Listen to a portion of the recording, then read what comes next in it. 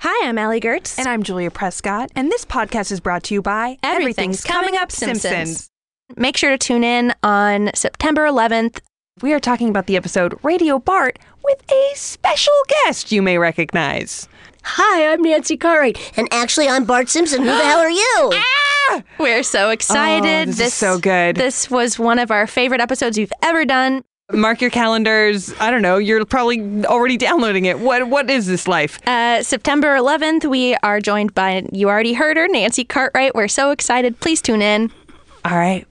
Bye. Today's episode is brought to you by Last Rampage, the new true crime film starring Robert Patrick, Heather Graham, and Bruce Davison. And we had the pleasure of speaking to someone involved with the movie. Hi, my name is Heather Graham, and I'm playing Dorothy Tyson in the movie The Last Rampage. The Last Rampage is a true story about Gary Tyson and how his sons broke him out of prison, and it's a very dark story, and Gary Tyson is not a good guy. I play his wife, and I'm super loyal and devoted to him, even though he's pretty much the worst person in the world.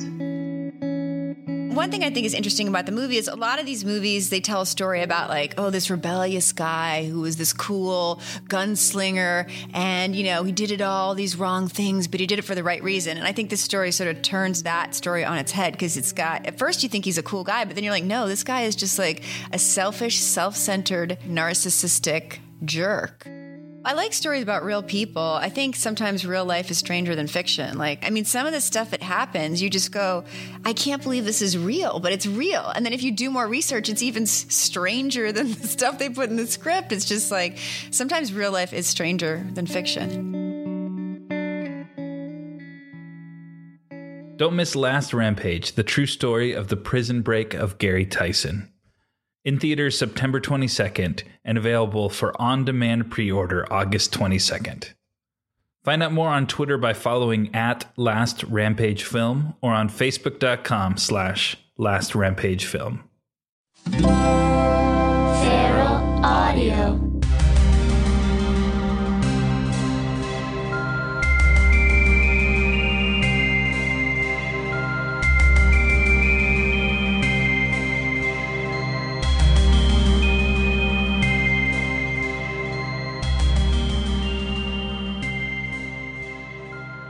Hello and welcome to the X-Files Files. My name's Kamil Anjani. You know this. So this episode is Jose Chung. We're talking about one episode. Usually it's 2 episodes per one podcast, but this one episode is going to have 2 podcasts.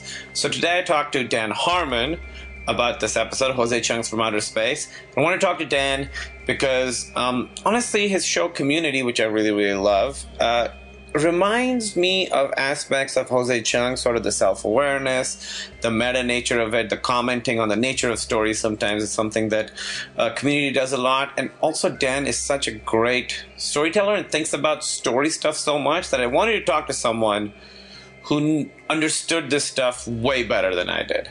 So, and actually having this conversation with him made me like the episode even more. I've always loved this episode. For me, Clyde Bruckman is my favorite. I always found this episode to be very intellectual. But watching it again now, I really loved it more than I've ever loved it. And then next week, Darren Morgan came back to talk about Jose Chung. We talk a little bit about War of the Coprophages, but it's mostly about Jose Chung. So this week, Jose Chung's From Outer Space with Dan Harmon. Next week, Jose Chung's From Outer Space with the writer, Darren Morgan. Hope you guys enjoy it. And, you know, all the usual stuff at X-Files Files, at Kamel N. Portlandia is a show that I'm on every now and then. It's on right now. I'm in the fashion episode, which I think you guys will get this the day before it airs or something. It's the one that Matt Groening is in. I'm in that episode. I'm also in the first episode of Broad City, Silicon Valley, which we just finished shooting last night. I'm so tired. Finished shooting it last night. That starts April 12th. We're doing another season of The Meltdown with Jonah and Kumail, which is a stand-up show that I host with Jonah Ray, and my wife, Emily V. Gordon, produces it. And we're going to shoot that very soon. So a lot of fun stuff coming up. Get excited for it. And still got my fingers crossed for some X-Files TV show news. Honestly, I thought that some announcement would have been made by now, but it hasn't been made. So we'll see. I feel like with this stuff, the more time that passes, the less likely it becomes. Or maybe I'm just tired and feeling not as hopeful. But I don't know. Anyway, hope you guys enjoy this episode. Hey, Dan. Dan Harmon's here. You were one of the first episodes. I believe you were the second one or the third one of those. Yeah, it was the kid that sees the ones and zeros. Yeah, we never really figured out why it makes a picture of his mom or whatever it does. But today we're talking about Jose Chung's From Outer Space, and I wanted to have you do it because this is obviously, one of a lot of people's favorite episode. Yeah. And it's also one where they tell the story, unquote, in a very interesting, different way. Mm-hmm. And I wanted to hear your thoughts on it because there's a lot. It's a very dense episode. There's it's not fully clear what's going on. It's not even important whether it's clear. Which is what Jose says in the beginning. A rare instance of Scully being satisfied with subjectivity and confusion because the show is taken over by this guy. This which I read today on the internet was inspired by Truman Capote. Right. Interesting, right? Yeah. Yeah. I always, when I saw it when I was younger, the first thing I thought of was Kilgore Trout, Vonnegut's alter ego, the sci-fi writer. It's like Charles Nelson Riley was just like, it's a pretty amazing performance. I think there's, I'm all over the place already. That's fine. The narrative is taken a hold by her instead of Mulder. It's by Jose instead of Mulder, and so Scully is just answering his questions and stuff, which I think is kind of interesting because her normal role is to be scientific, but now she's simply just another source of unreliable information. Right. And so I don't know if there's been other kind of Rashomon episodes. There's the one where I think that's the one with Luke Wilson. Yeah, it's called Bad Blood. That comes a little later. That one's a little simpler than this. That one's two sides to every story. This is a lot more complicated. There's a lot of unreliable narrators. I think there's 5 or 6 of them, right? Yeah, all truth is subjective, and in a world where all truth is subjective, if you truly believe in a corrupt government or alien species, wouldn't you therefore believe that anything a sci-fi writer could come up with or that you could come up with in a hypnotic session would also have been come up with by superior civilizations or sinister governments, and therefore who can we ever believe, and can we even believe that we ourselves aren't real? I think there's a distinct implication there, albeit tongue in cheek, that even Mulder might not be real in the diner because or that he's a hallucinatory psychopath himself. Well, I mean the rest of it you can sort of figure out. Try and get at what the truth is, even though obviously it's not important. It doesn't exist. He has this great line where he says, "Truth is only as subjective as reality," which is, I believe that's what he says. Which basically, it's a little deconstructionist, right? Where it's there's no real story to get at because there's no real story. Right. But Mulder, when he's there and the guy says there was another guy with him, and in Mulder's version there isn't another guy with him. Right. That's pretty, damning, I think. Yeah, and the fun thing is that you're talking about a character as strange as Jose Chung, who in turn is talking to someone we'll never meet, who is this diner chef. Who we get a shot of him and we see, and I think that shot of him is important because you go just another stranger in a weird world of who knows, scratch beneath that surface, and is that guy also an aspiring sci-fi writer and all that kind of stuff. And one thing, the lighting in that diner is so X-Files. It's so he does that a lot where he calls out the tropes of the show, and it feels like in that one it's the lighting's slightly too purple, and there's a lot of that in this episode. And I think what Darren Morgan also does a lot is that he makes commentary on it's pretty meta, obviously, but he also makes commentary on the limitations of the show and stuff. For instance, when they say was the alien's mouth moving? And they're like, no, it's he was inside my head. I think that's sort of he's commenting on the limitation of the outfit that the alien had to wear and stuff. Yeah, I felt like that was I just thought it was that was kind of a fun, clever, so much like, oh God, in our wildest dreams we wouldn't be able to make the mouths move on these costumes, because you can. I think it was more like I interpreted it more as being kind of just a clever narrative device that a guy in a sophisticated alien costume could seem telepathic. Yeah, I don't know. Yeah. You how many times have you seen this episode? This is probably like my third time, I guess, because I watched the X-Files originally in syndication on Fox. Then I got the box set, so I watched it all the way through. And then when you asked me to do this episode, which I was very flattered by, I watched it again.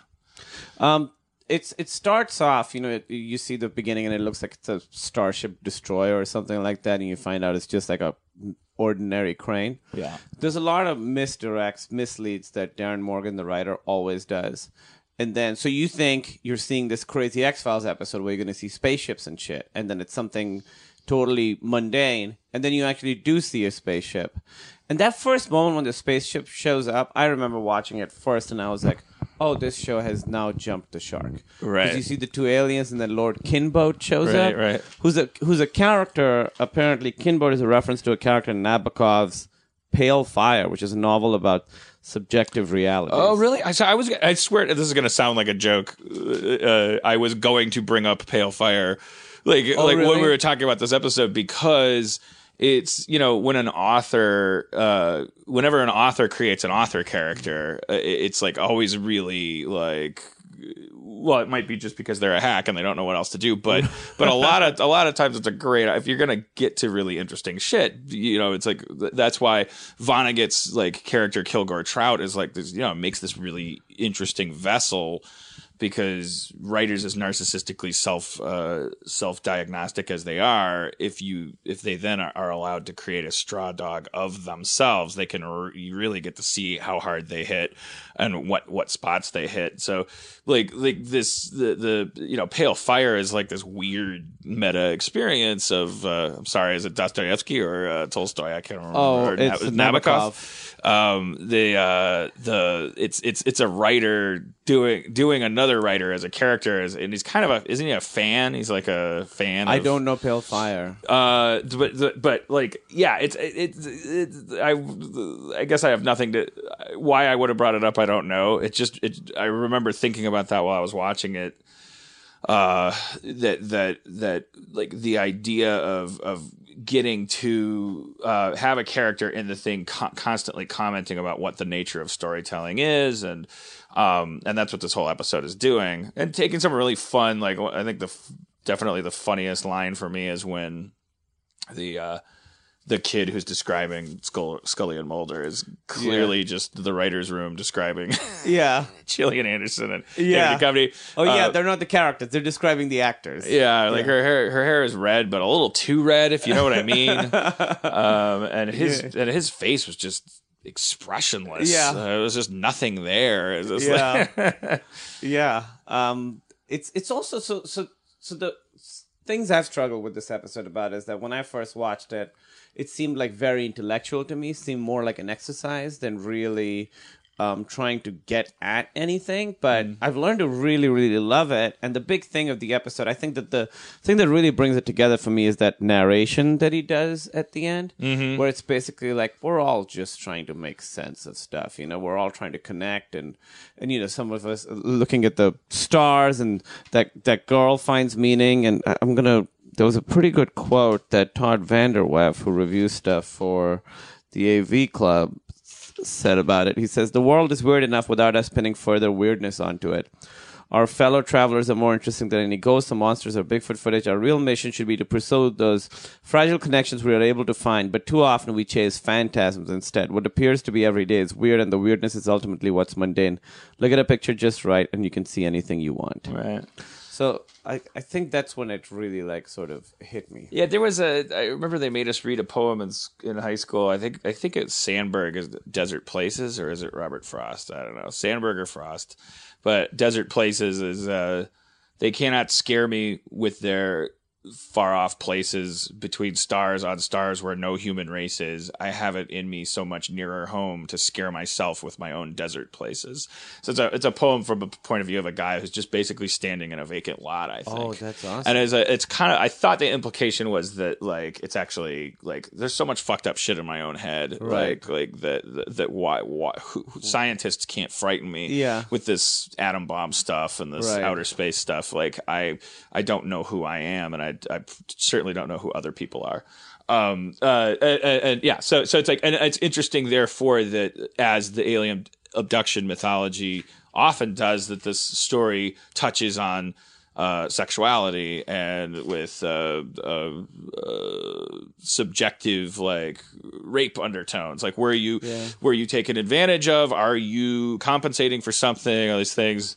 Like what happened to you? Why don't you remember this? The clinical aspects, the very personal sexual nature of abduction, where the aliens tell you, oh, we want you for your sperm or your eggs, or you're going to save the earth because you're so important sexually. And we're not, we're washed out. And so we're smarter than you, but you're an animal. We need your sex. We need your sex organs. Yeah. That's a big thing in abduction mythology. And so that fits very well in with this idea of all truth is subjective. All people are, as you just said, like people are so much more fucked up than something like these phantasms that we. Right. And I think it's all, everyone's sort of prone to mythologizing because, you want to find a good story to be in because, this one sucks.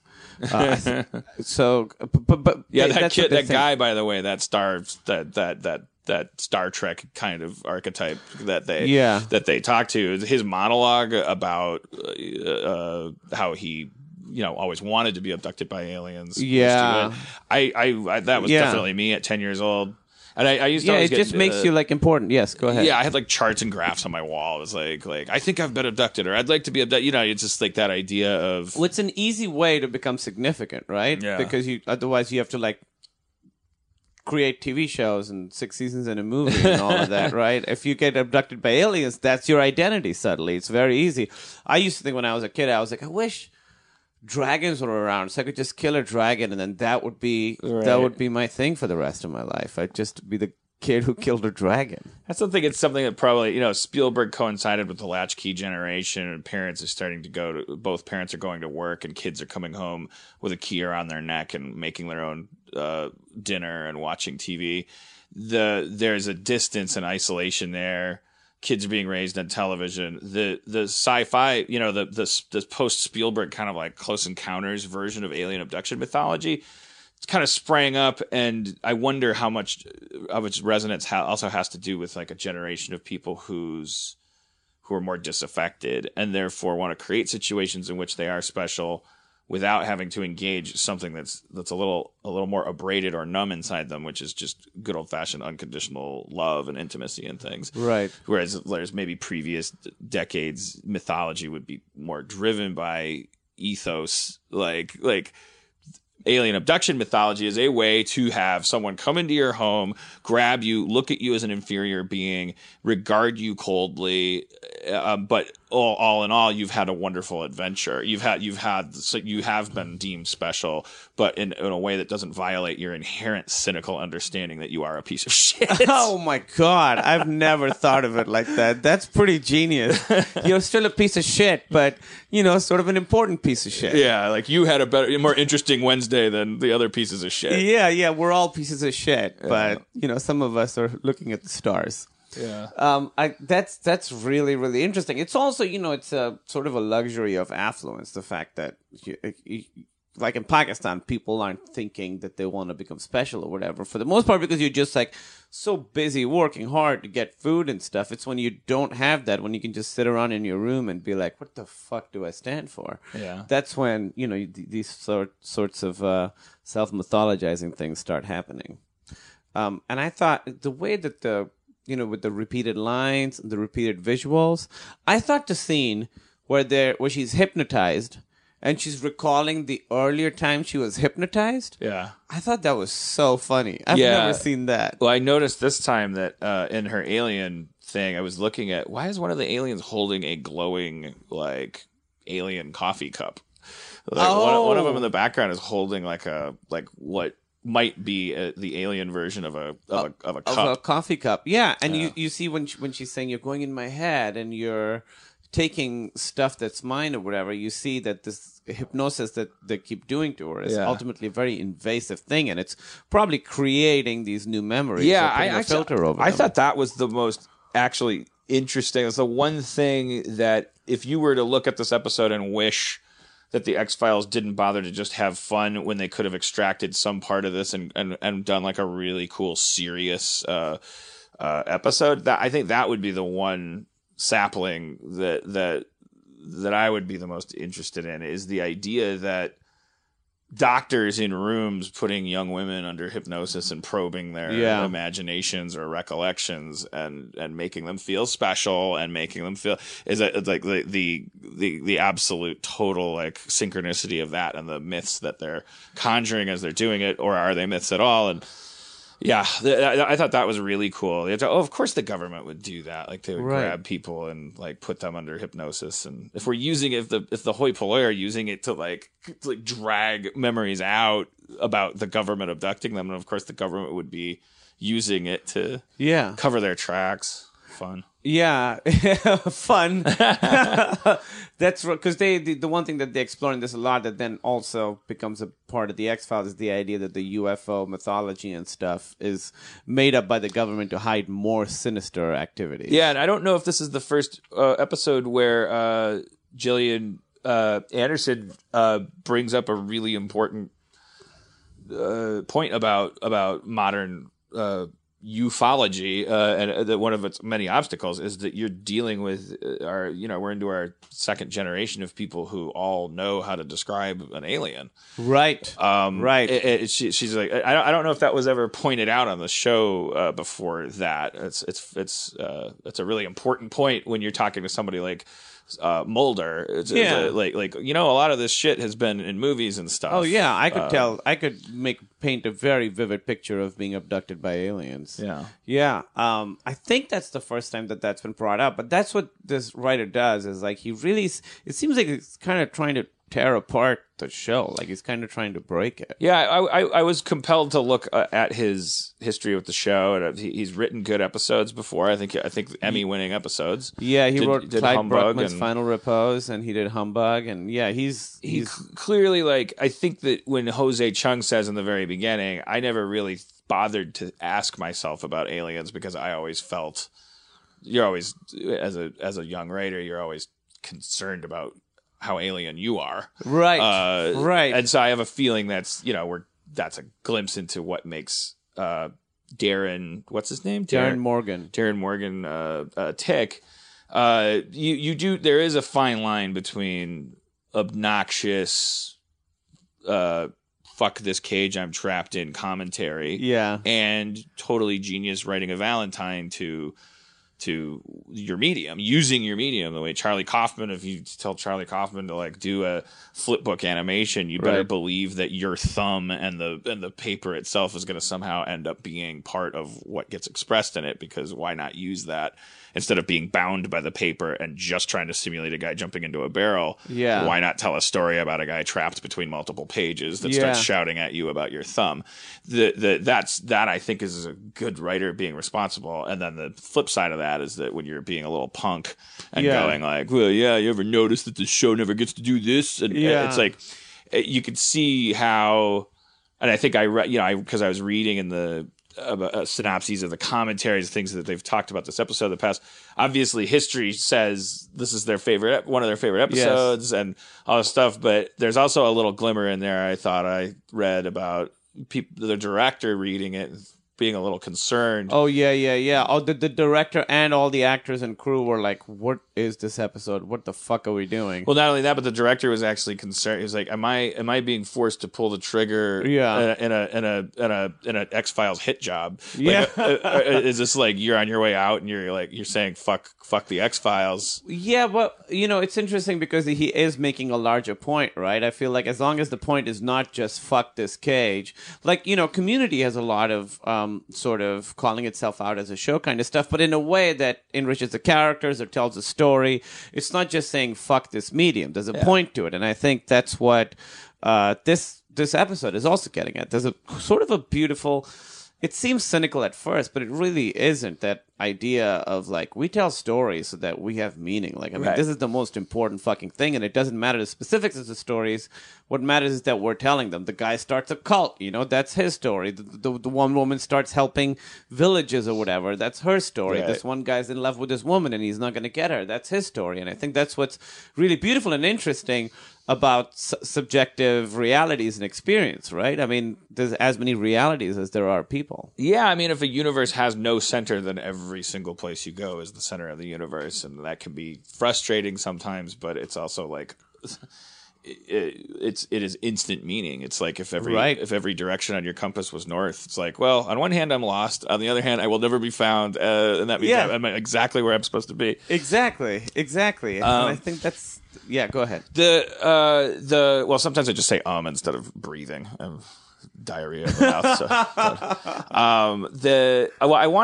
eventually I wanted to examine, though, just to make sure, is there not there is an option there for a consistent through line, right? As far as what happened? I would think so. It seems to me maybe because the Lord Kinboat and stuff. There's to me the least reliable narrator is the guy who's talking about Lord Kinboat, who starts the cult at the end. Right.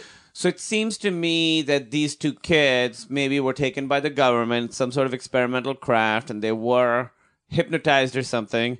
And so how does it make sense to you? Because to me, when I look at it, there's a way that there's no aliens involved in this. Oh, okay. Well, I'd like to hear that one, because I think that if you the episode and all of its kind of lunacy, I was assuming that if you set it down on a plate and tried to cut it into a dichotomy, you would find, because I would have assumed that this was something of an edict in the first couple seasons of X-Files, that there needed to be a plausible skeptics version of the story and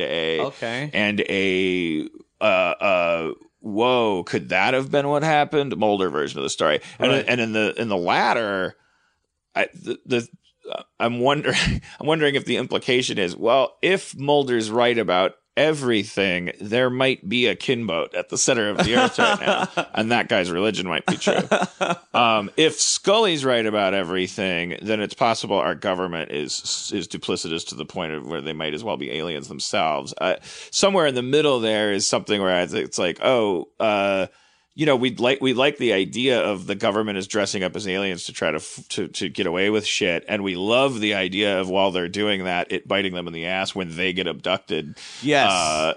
We don't want the third party abducting alien to be a Ray Harryhausen cheeseball thing from the center of the earth, because we regard that, and I have a feeling that that's what Jose Chung, i.e. the episode's author, I have a feeling of, that they're going like, look, aliens, close encounters, beam me up, beam me down, like things you think are cool, things I think are cool, like what's a cool alien? Like, what is it? What's a more realistic alien? If you're talking about something that's landing in a spacecraft, like why if it looked like something from Sinbad, would you be like, oh, that's not real? Yeah, might as well be a fire creature from the depths of the earth. So I almost wonder if the idea that Kinboat is down there in the center of the earth, our own desert places, our own internal shit that sounds so stupid and so cheesy.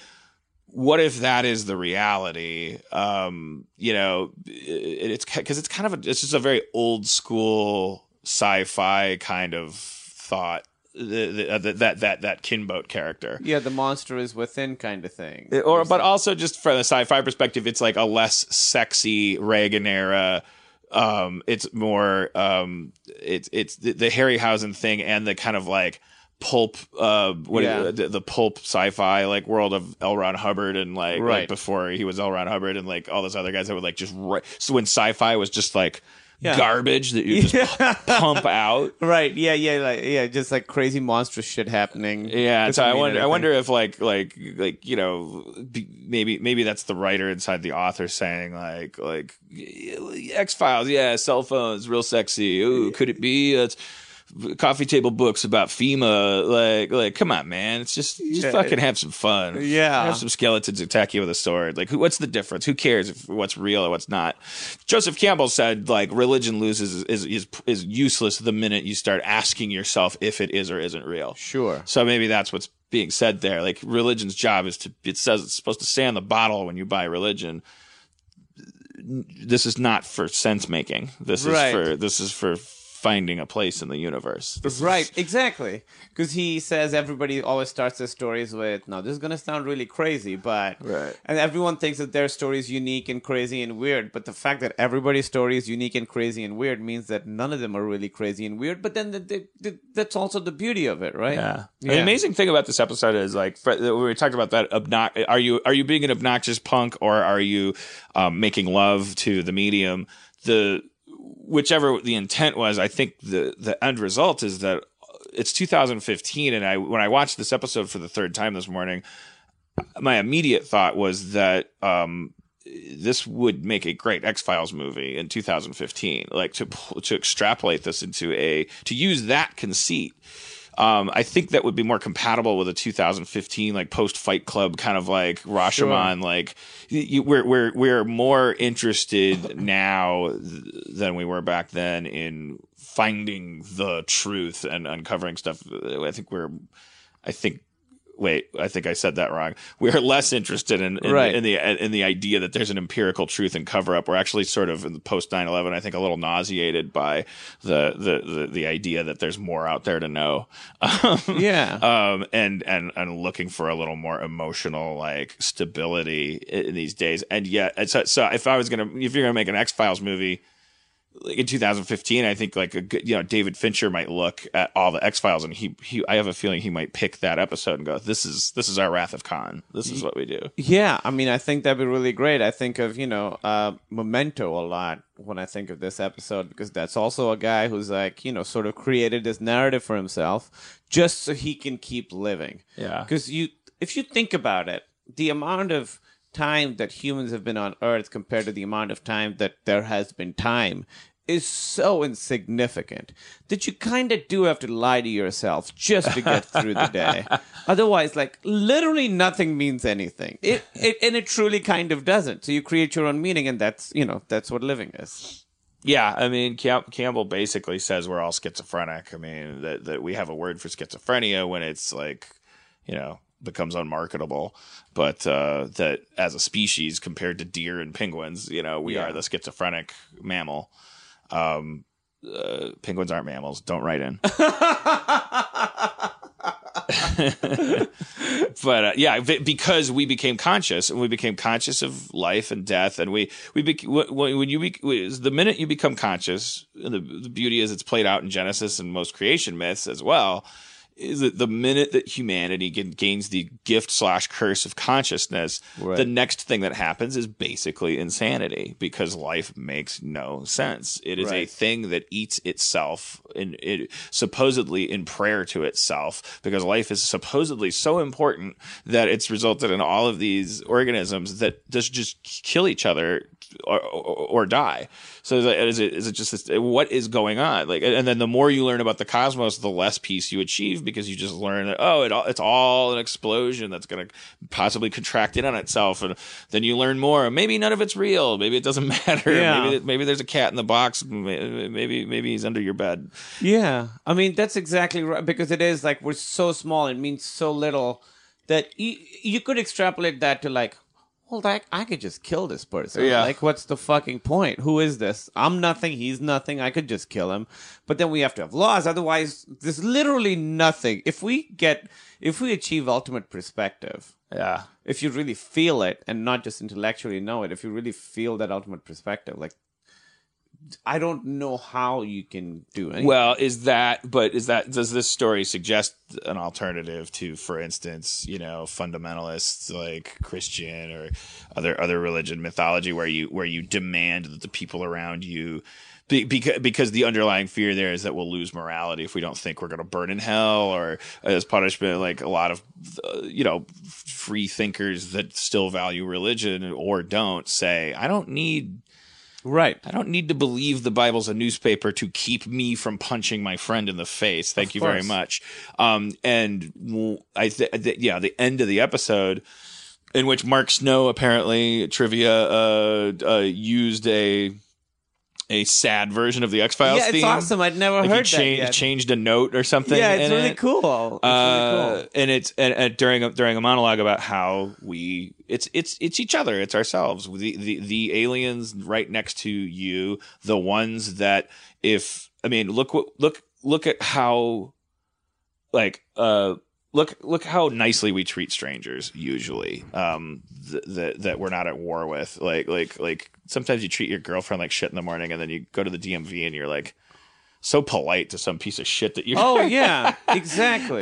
Because you want to avoid conflict and get through your day, and then we build these giant radar arrays because God, what if someone else was out there? Oh, what if someone else was out there? What do you think the odds are? They're all here. Yeah, and also like whatever's out there. How do you know it's not going to be like a black goo that's going to like just instantly like suck us all up? And in the meantime, the person next to you, there's still a lot of contact to be made there. Oh, sure. Like, you hook a radar dish up and point it to the person next to you. There's a lot of exchanges that you could. Yeah. I mean, I think of, there's a lot of people, a lot of my friends who are getting really into like new age weird stuff and crystals and shit like that. And I think that's just people trying to make the world more interesting or weirder or whatever. But you're exactly right. Every person has their own reality, and negotiating that, like, that's really, really interesting and weird. The world is weird enough. Like, I don't know what it's like to be you, and you don't know what it's like to be me, but the way we negotiate with each other, the way, our subjective realities intersect is really interesting and exciting. And in major religion scriptures, the God is always this guy, this stranger that comes to your party and just starts spouting off. And he's got the power, so you need to listen to him, but he's introducing you to a whole way of thinking that you're not familiar with, which is also a stranger at a party. Right. But we kick that guy out because we're like, who brought Knucklehead? Why is he? He's in the kitchen telling us dolphins are rapists. Like, get him out of here. But we don't want to know this. To draw on a classic lyric that I think we all live our lives by now. Once the song came out, what if God was one of us? Honestly, that is the most sense that song has ever made to me. Campbell said something about we used to. What was it? It has to do with the words thou and thine. Like they're actually like they're different from saying you and yours. Thou, the implication with thou linguistically is that the other person is as important as God. That the other person is a kind of holy entity. So and we just kind of dropped it because it's like, hey, we got work to do. Yeah. No, we've got another different God that is very vengeful and sort of unknowable.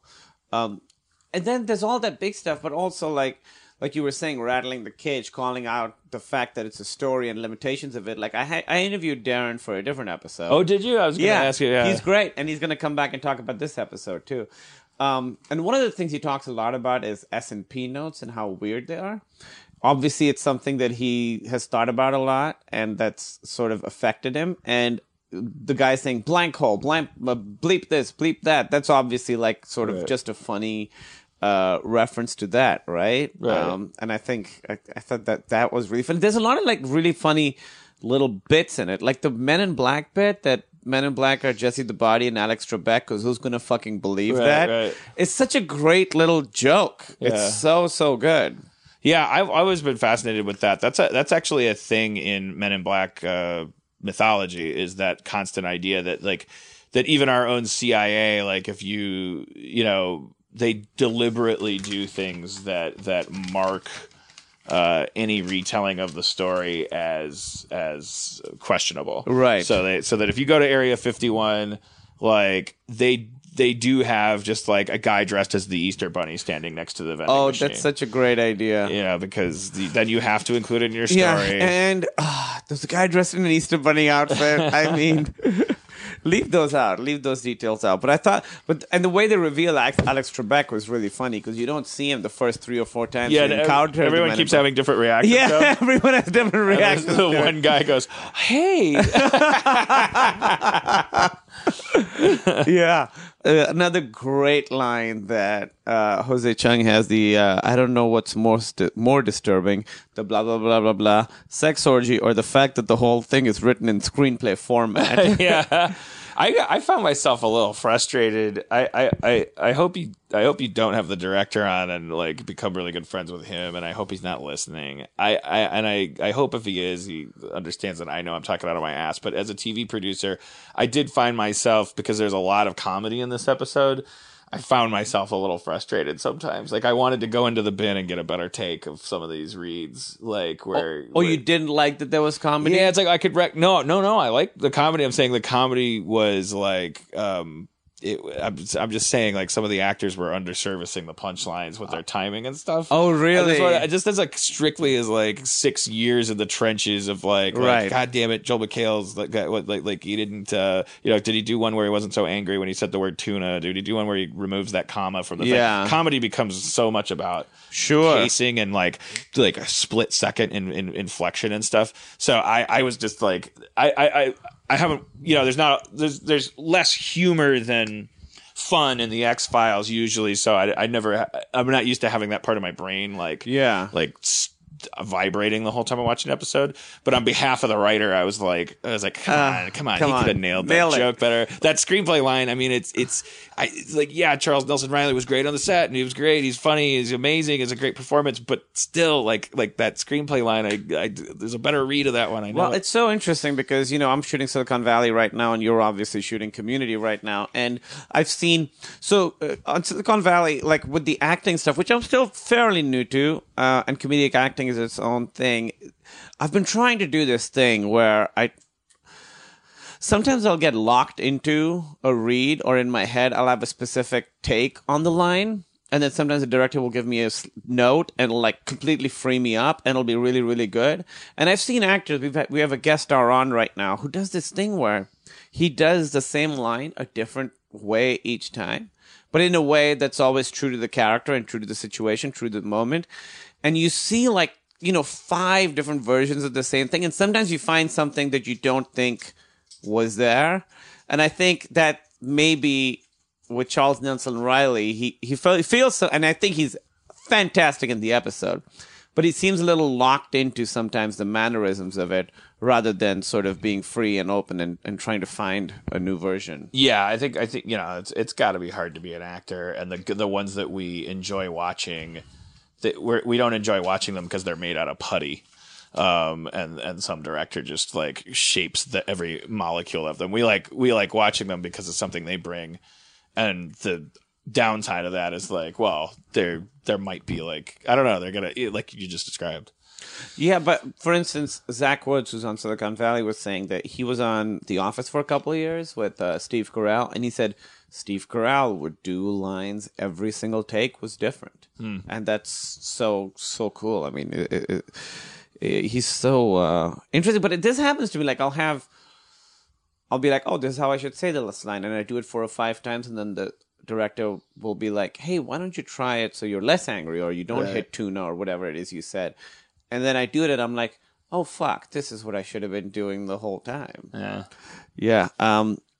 It's also weird because for Gillian Anderson and to a bigger extent, David Duchovny, he has to act different in this episode because he's how other people see him. So he is a little more stiff, a little more wooden. He has that line where he's like, the next rape you experience may be your own in prison. That's a really tough line because he kind of has to deliver it how that person sees him rather than how he would say it. But I think those guys do a really good job, and it's a testament to the show. It's 3 episodes in, it's 3 seasons in. And you see the premise of the show is so flexible. It allows for so many different takes on this one very specific thing. Yeah, that was hugely influential to me in doing Community. It was like, a good show with well-crafted characters, the camera can be another variable. You know, you in order to make your point, like look at it through a different lens. One of the most inspiring episodes of X-Files I saw that did that was the one where the whole episode was just an episode of Cops. Oh yeah, I just saw amazing. that episode again, X-Cops. So great. Yeah, that's a really, really great episode. And and your show does that a lot, where it's sort of like, oh, the paintball episode and this, and it always feels like the show. And I think it's because it's always the characters, but that's interesting that the camera's take on it is something that changes, you know, how we experience it. Yeah, and it also, I mean, it's not just writers entertaining themselves by changing what you already love about a show. I look at it as a tool for like, oh, this is like a way to learn way more about the characters. Yes. The Rashomon episode of X-Files, when those lines when Gillian's saying like, and then that's when Detective Mulder came in expressing his characteristic exuberance, and then David Duchovny comes in the door doing an impression of her imagination of him when he's annoying the fuck out of her. Yeah. So now I know 32 bits of information per pixel instead of just 8. Yeah, that episode's great because you see how they see each other. Then this episode is great because you see how you always see like Mulder and Scully fly into some tiny town, make fun of the sheriff. He's terrible at his job. And in the episode, the sheriff is an idiot. Right. And then they leave. But now you see it from the sheriff's perspective. Like, these fucking big city assholes come in here. They're barely, they seem barely engaged. But also, they make like, fun of me. Mulder's, we're on to a different episode if you just tuned in. But Mulder's, clearly jealous of Luke Wilson. Like, yes. Like, because in his account, it's like, he's got terrible teeth. But she's like, batting her eyes at him and stuff. Yeah. So this, the way that this episode uses the one image I always think of is when the person's hypnotized and you see the humans, and then, like you said, you see the aliens in the exact same configuration holding the alien coffee mug or whatever. Yeah. And the way people repeat lines, you don't know if it's the narrator, if it's Jose Chung, if it's because it's all filtered through Jose Chung, so he reuses, like, if you do this, you're a dead man. Whether it's him, it's his writing style that he reuses this phrase a lot, or if it's, how people see the other characters. Well, I thought it was like, that's the role of the big bad government, and so... Like, okay. For some of the characters, that's what Mulder and Scully are. Yeah. Maybe nobody ever says that, but everyone hears that from different people. Like, yeah. I feel like I've had trips to the DMV where somebody told me if I didn't do something, I could. You're a dead man. Yeah, exactly. I bet they didn't. Yeah, but that's a very good point. Like, it's whenever I'm dealing with cops, I have this thing where, like, the stakes are the highest possible. Right. Meanwhile, to the cop, it's one of 75 interactions he had that day, and he doesn't give a shit. But for us, it's the most important thing. Like, I think of this, like, there was a time where Emily was really sick and she was in the hospital. This was years ago. And to me and her parents, it was the biggest thing that has ever happened in our lives. The woman I love is in a coma. She's very, very sick. The doctors don't know what it is. And every day I would go in it, and it was the hardest thing I've ever done. Hardest thing they've ever done is to, like, have the woman you love laying there, and she can't talk, she can't speak, and she's dying, and you have no idea what's going on. And then you talk to the doctors, and they seem so lackadaisical about it. For them, it's like 1 of 30 patients that day, To them, it's nothing. But every interaction to me with them, like there was one time where they just mentioned, like, leukemia in passing. And to me, it was like, oh my God, if it's leukemia, that's a really bad one. I know that's a bad one. Yeah. But to them, it was like, did I say that? I don't think I said that. I don't know. I said that a bunch. Maybe I said it. Yeah. That's the interesting thing. Like, to me, the doctors are like, she's going to die. But to them, it's like, no, I didn't. That's not what I said. Yeah, and also the way the doctors are like I may or may not have sarcoidosis right now. I'm trying to eliminate it as a diagnosis. My doctor is like he'll listen to my chest, and then he'll go like, oh man, well hopefully it's sarcoid. That's what you want. Why do That's what I want. Why do I want sarcoid? Oh, because you're white. What do you mean? Well, statistically, blah blah blah. He's like rattling off. I was like, well, now you sound like Hitler, like because because I should have sarcoid because I statistically am less likely to die than a black woman if I do. Yeah, and it's like, just you're like not comforting me. No. You're having a conversation that you would have in the cafeteria at a doctor factory. Yeah. Whatever you call those places. Yeah, it's called a doctor factory.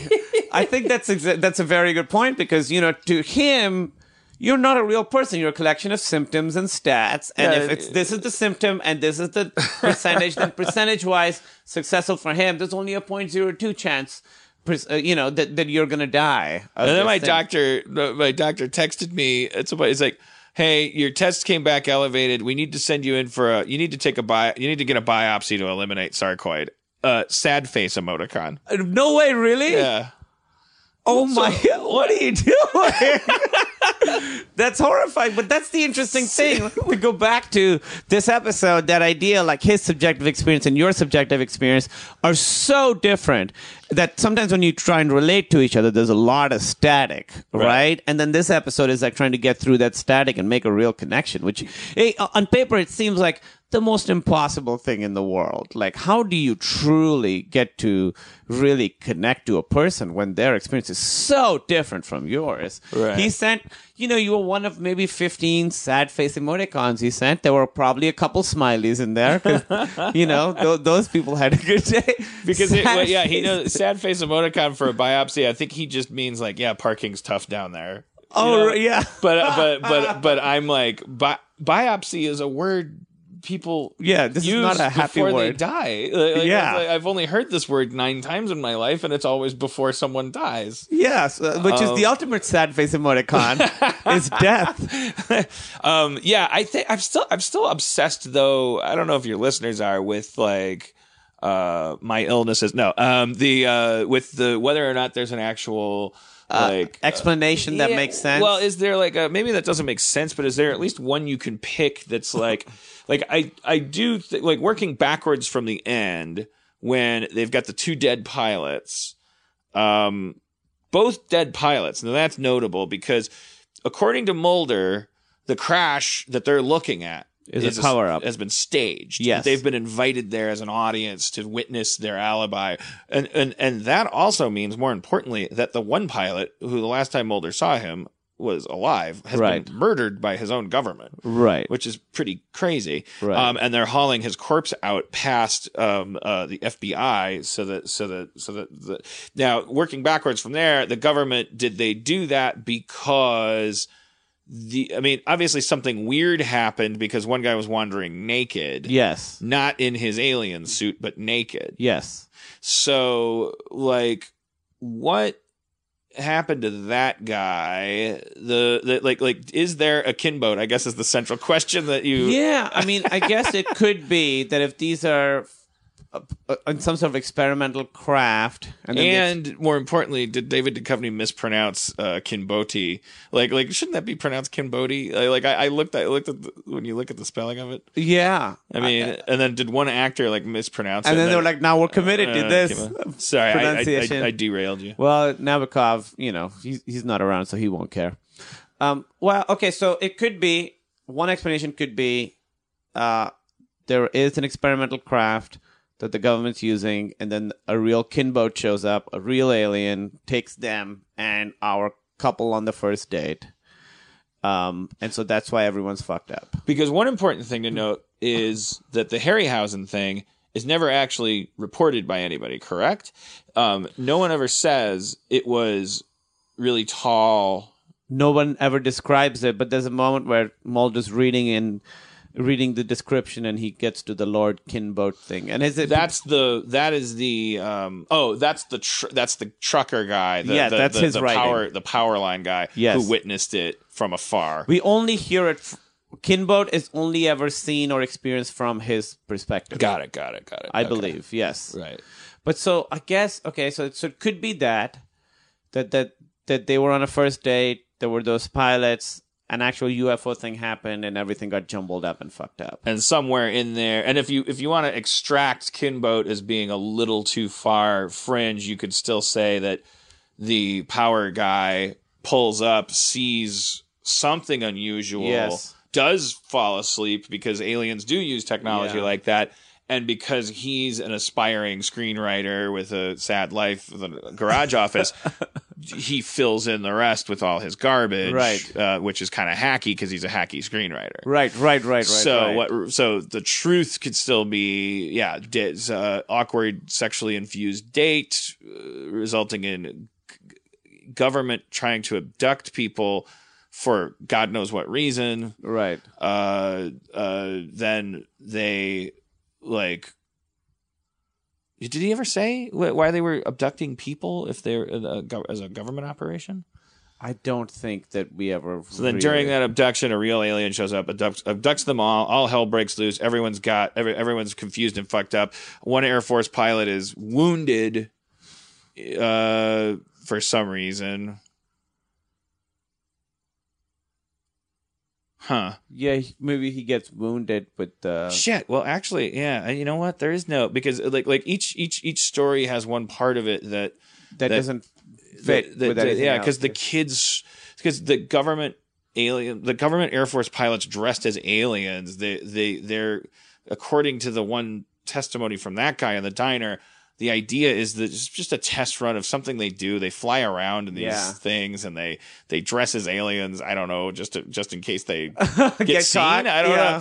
But they probably do. He doesn't mention that they abduct, teenage girls and do things for any reason. And so, because then there's a crash site. The other guy was wounded and his body was found.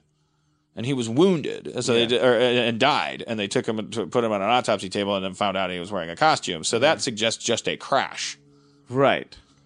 What if it's a couple on a date? They're using experimental craft with radiation or something crazy. There is a crash, and that leads. I don't know. It causes some weird phenomenon because it's weird technology, and that's why everybody sort of forget stuff. Like the couple witnesses it and they process it weirdly. I don't know. It's tough. It's tough to get it to really make sense. I'm gonna ask Darren Morgan. Well, I guess that's something to look forward to. Is you can actually ask him like if he thought there was a. I'm sure he did because he's a very, very meticulous guy. I'm sure there's a version. I don't know if he's gonna tell me.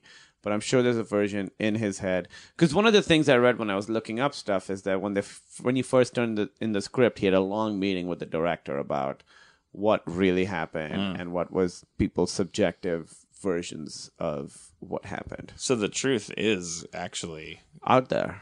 Yeah. It's out there. One thing I should mention is the actor who plays Stupendous Yappy. He shows up for a little bit. He's like introing the UFO documentary, which is clearly a reference to the Fox UFO documentary that aired at the time. I just found out that actor, his name's Yap Broker. He was just a stand-in for Mulder, and he was such a crazy character that they wrote a part for him. Yap Broker? Yap Broker. He's Dutch, and I just heard he was there's a show Supernatural. He was a stand-in for Supernatural for 7 years, and he was visiting his mother, who's ill, and he passed away last week. This actor, I just found it on, someone emailed it to me on the Facebook of one of the actors from Supernatural, wrote like an obituary for him. So he just passed away. And he was like a really interesting, weird, he's one of those guys that was such a weird presence. Like, obviously he speaks with an interesting accent and stuff, but there's something about him that's compelling. Not in an actor way, but in just a person way. Yeah. So I should mention that he passed away. He says the dress up as UFOs in battle. Oh, you ever flown a flying saucer? Afterwards, sex seems trite. Yeah. That's like the guy said, which is such like a pilot thing to say. Top Gun. Yeah, it's so Top Gun. There's when Mulder is talking to him and he goes, "Who? Lord Kimbo?" I thought that was. Because he also mentions Lord right. Kimbo. Oh yeah, the pilot mentions it to Mulder. If you assume that scene happened, even though there's a guy that works at a diner that says it never did. You see the diner guy's version of it, and in that version, Mulder's just eating one bite of pie each time. But that's insane because why would Mulder ever lie? No, I mean, Right. And then in Mulder's version, the pilot is there. So Right. to me, that's the part that's the toughest to explain, even though it's such a small thing. In one version, there's an extra person, and it's a normal person. In one version, it's just Mulder. Oh. Well, if the pilot knows about Kinboat, then he probably knows about it as a standard alien, like hypnotic, like maybe that's part of the standard government, like alien. Listen, if you think implant. of Men in Black as they're making a crazy story, then if they kidnap the kids and they want to make it a crazy story, they could add in a Lord Kinboat. Right. And then that would be a crazy thing to believe. Right. And so then the Air Force pilot would know about Kinboat. Yes. And then also, I suppose the power line guy, the government might have grabbed him up too because he was a witness. They put a Kinboat in him. Yeah. And the pilots didn't get Kinboated. Everyone else did, which is why we saw Kinboat like abduct the pilots. But what really happened to the pilots is still what? Like why does the couple have a memory of the alien, of the pre-Kinboat aliens? Oh, when they're in their weird S&M Like gear? that's the thing I keep. No, I just mean in the very beginning. Like, right. Did they crash or were they parked on the street and the couple drove up, or were they there to abduct a couple? Yeah. It's tough to make sense of. But I'm gonna ask him, see what he says. Another line I liked is Scully at the end when she's talking to Jose Chung. She goes, "I know it probably doesn't have the sense of closure that you want, but it probably does more than some of our other cases." I was thinking, like, these guys never solve a case. They never solve a case. You could easily fire Mulder and Scully just based on, like, success percentage.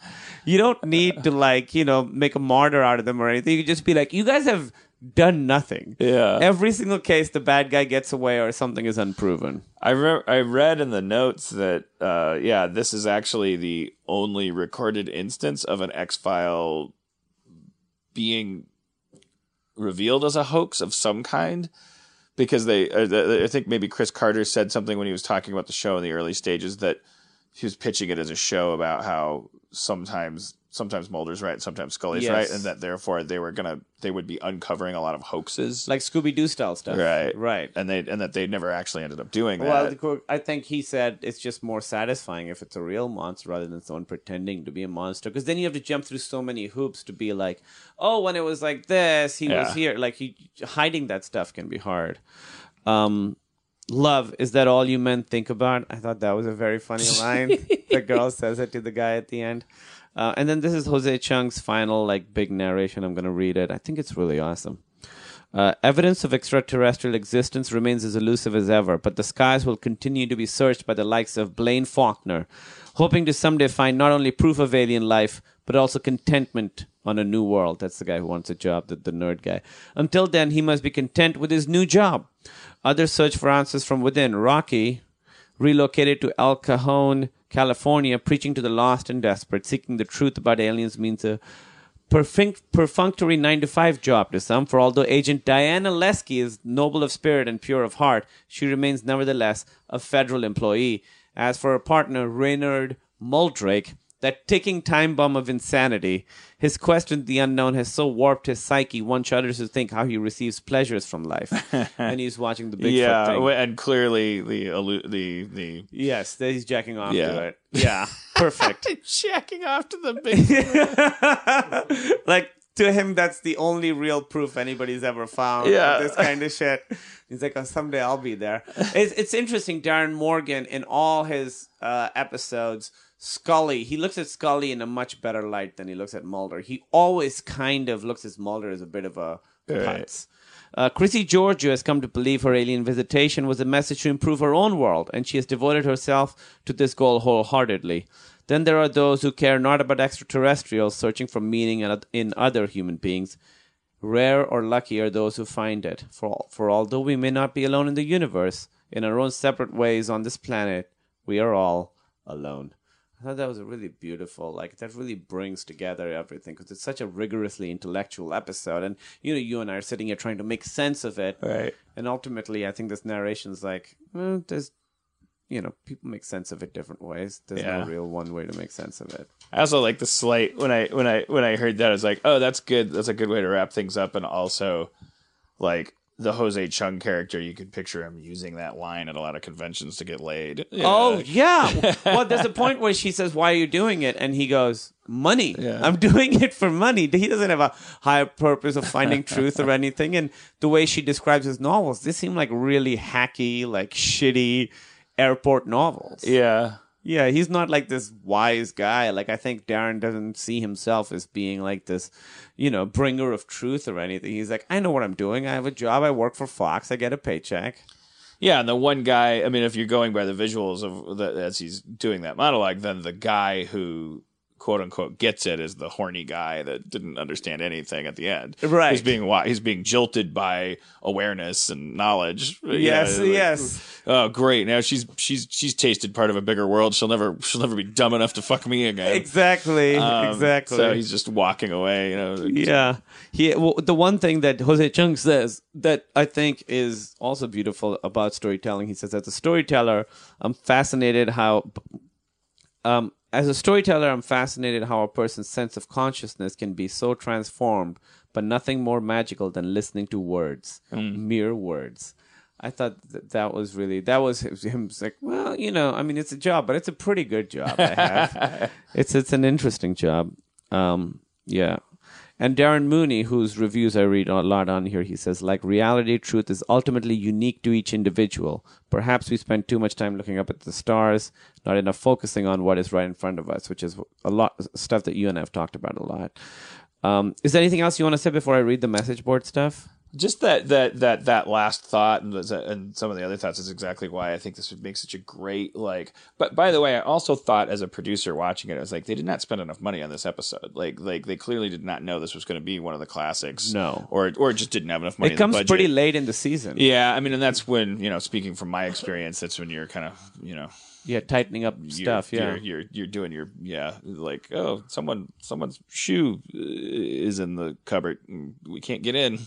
Let's get to know each other. We're all in a room trying to get a shoe. It did feel it felt for the scope of the story. It was pretty down and dirty. It was, yes. And they embraced that for stylistic purposes. But again, it would make a great $45 million 90-minute X-Files movie, because you could include then part of the theme that we really end up with is loneliness and what's in front of you.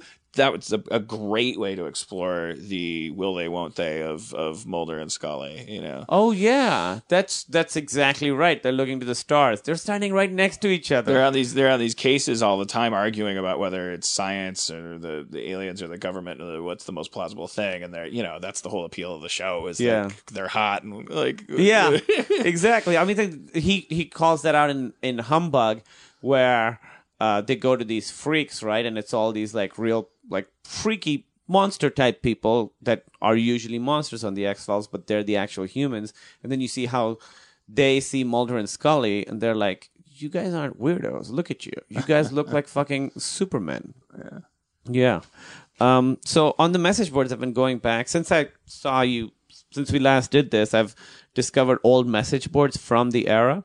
From 96 when this episode aired. Oh my God. So I've been reading them, from the beginning. So 93, season 1, every episode would have 10 or 12 comments. And now we're at the point 3 years later where it's hundreds and hundreds of comments for every episode. And it's getting tougher to parse through. But I wanted to see what people would think of this episode, because it is so different and so unique, compared to all the other X-Files. And it's one, like you said, has stood the test of time. It's one that people talk about very fondly and, talk about it as top 5 episodes, but I wanted to see what people's reaction to it was, because it does kind of great introduction episode too. I think that's like if you wanted to recommend an X-Files episode to somebody who'd never seen it all, be a good first episode for them to watch if they didn't want to watch a pilot about episode 2. No, I'm talking about the Jose Chung. I was just. Oh, yeah. It's also, but it's also commenting on X-Files so much that I think it could benefit if you already know the tropes of the show. Well, that's for sure. Yeah, you're right. Yeah. Well, obviously, my show testifies to the fact that I can't tell the difference between a good introduction episode and a bad one. How many episodes are you guys doing this season? 13. Oh, that's great. So I found it, and I found a lot of people really, really love this episode, and then some people were very upset about it. Some people are like, hey, why are you making fun of the X-Files? You just do the serious one. So it's interesting, but I thought I'd find more people reacting negatively to this episode, but 90% of the people really, really love it and really got all the themes and talk about it a lot. They talk about. I have a feeling that if Nabokov. they hadn't cast Charles Nelson Riley, that would have really skewed the. I think his warmth, his like impish, like Oh yeah, he makes something that would sound incredibly cynical and self-serving out of a different character's mouth. I think so. He's just sort of.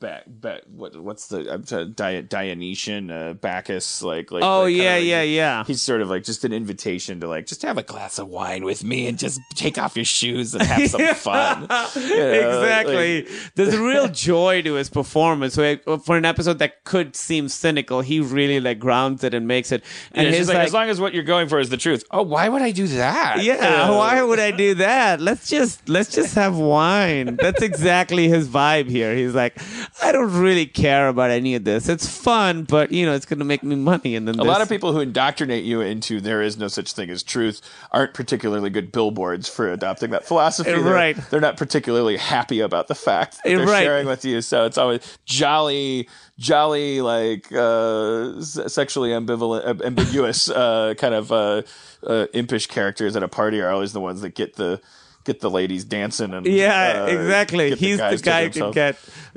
ladies dancing. There's a moment where Scully tells him how much he likes his book, and his reaction is so good. Like where he's sitting, but he almost bows down, and he's like, "Thank you."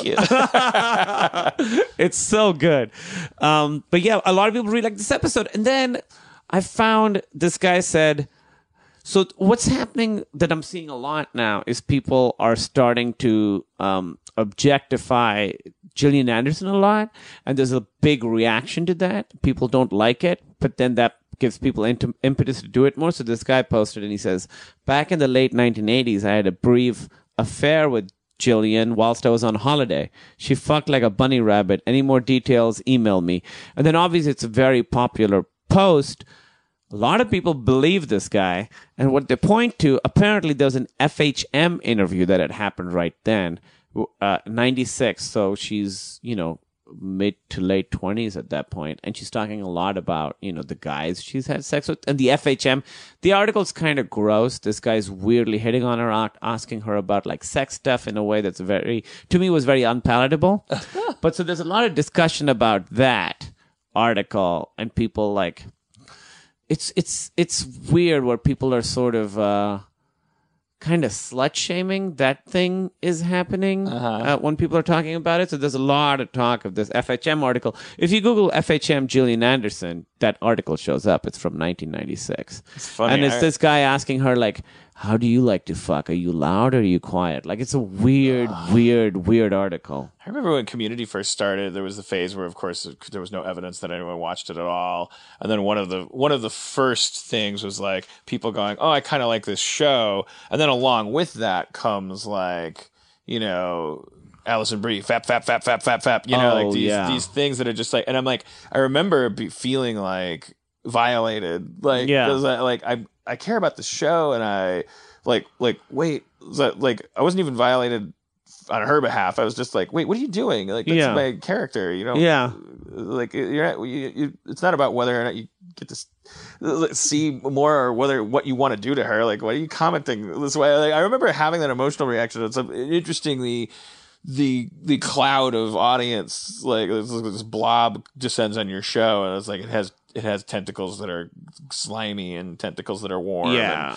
And, you can't, unfortunately, ultimately, this happens to me a lot on Twitter where people will say stuff to me and I'm like, they'll be like, I think you're really funny, but, this shit you said about politics, that's way off base. And I'm like, it's interesting. You can't really choose your audience. You think what you do is such an expression of who you are and how you are as a person, and it's such a personal thing, and you would think that everyone who connects to it would be someone that would connect to you as a person, but it's maybe not true. Like, I think successful stuff ultimately has a broader appeal than, just the people you want to like you. yeah. And I think that's true for your show. I mean, but you know, there are probably people who love your show who are not people that you would want to hang out with or think are nice or cool or good people. Well, there also might be some guy who's like, you know, works at NASA and loves my show for every quote unquote right reason, but then logs in an anonymous account because he's compelled while masturbating to tell people about it and what he's masturbating to. Oh, and, yeah. like, has chosen Alison Brie. I don't know. We contain multitudes. There's so many different people inside everyone. And some of them, you know, just want to fap. What a gross that term. word is the worst. Oh, what a gross word. Fap. It's just because it makes you have to, you know, it's good onomatopoeia, and it makes you really have to picture masturbation as it really is, and not as Mark Wahlberg slowly stroking a giant shaft. Right. No, masturbation itself is such a high-sounding word. It's 4 syllables. It's really long. It's like it's almost like scientific, and then fap is just it's rodential. It's something a small wood varmint is doing to open a nut. Yeah. You picture pubic hair when you hear the word fap. I definitely picture folds of skin and a fan in the corner, an oscillating fan. Exactly. And the fan has like dust on it, and like the long tendrils of dust are like, you know, at parallel to the ground while he's fapping. and a piece of ribbon because a set designer thought that fans should have ribbons on them, even though it doesn't make sense that some character would have ever wondered whether the fan was on to the point where they would tie a ribbon to it. Yes, exactly. Fap. Oh, super gross.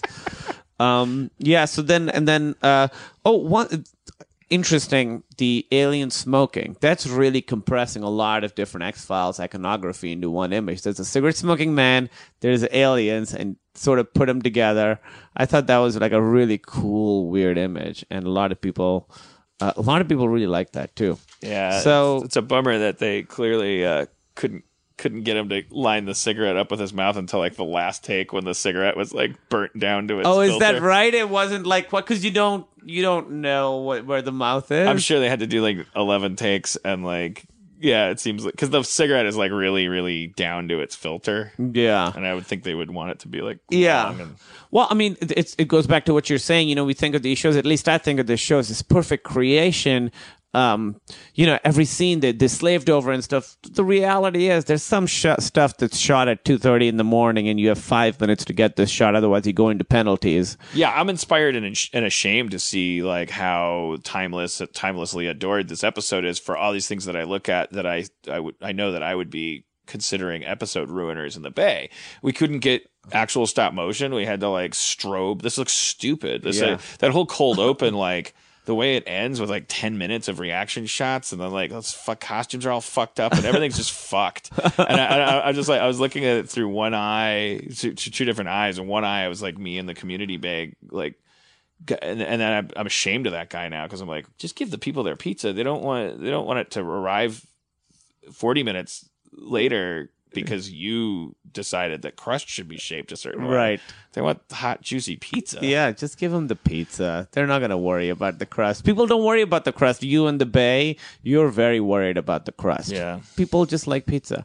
But I think part of that Kinboat looking shitty, maybe that was part of it, you know, because that guy was a hatchet writer. I mean, on the page, if you're the $45 million version of this thing, the movie version, it's going to be a like very nicely Harryhausen actual stop motion creature that's interacting in the same space as those aliens. And yes, I don't know, like all kinds of like it's a green screen fucked up like you know footage of one of their friends in a costume like and then they put it in front of they had to slow some stuff down because they just threw it all together and I'm like yeah, what a waste. But no one cares. Nobody cares. It's a testament to this episode that what people talk about are the ideas mostly. Yeah. You know. Yeah, that's a nice thing about TV audiences is that they're signed up to watch a 2-dimensional screen that's clearly a bunch of fake shit, and they want to believe. Yes. Oh, perfect. Oh my God.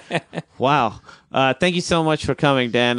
This is why I was excited to talk to you about this, because it is an episode that I really, you know, I've watched it many times and I sort of struggle with it, not in the way of whether I like it or not, but the struggle of what is happening, what's real, what is the episode trying to say. And so I wanted to have someone who I know sort of thinks like that. You think a lot about story and and this kind of stuff. And your show, like we talk, Community, has elements of this kind of thing in it, where you try out different genres and you comment on the nature of storytelling, and you rattle the cage in a way that's very satisfying, but still true to the show and the reality of the show. Yeah, for sure. And it was the bold smartness of X-Files, that was inspiring me like back then. It's like when I sat down to write television, I definitely, if it weren't for X-Files, I wouldn't know how okay it was to care that much about, about the audience. Yeah. Thank you so much, Dan. All right. Yeah. All right, great. So that was Dan Harmon. Very, very smart guy. Intimidatingly smart at times. Just kind of have to really focus to keep up with him. Next week, Darren Morgan. Thanks, guys.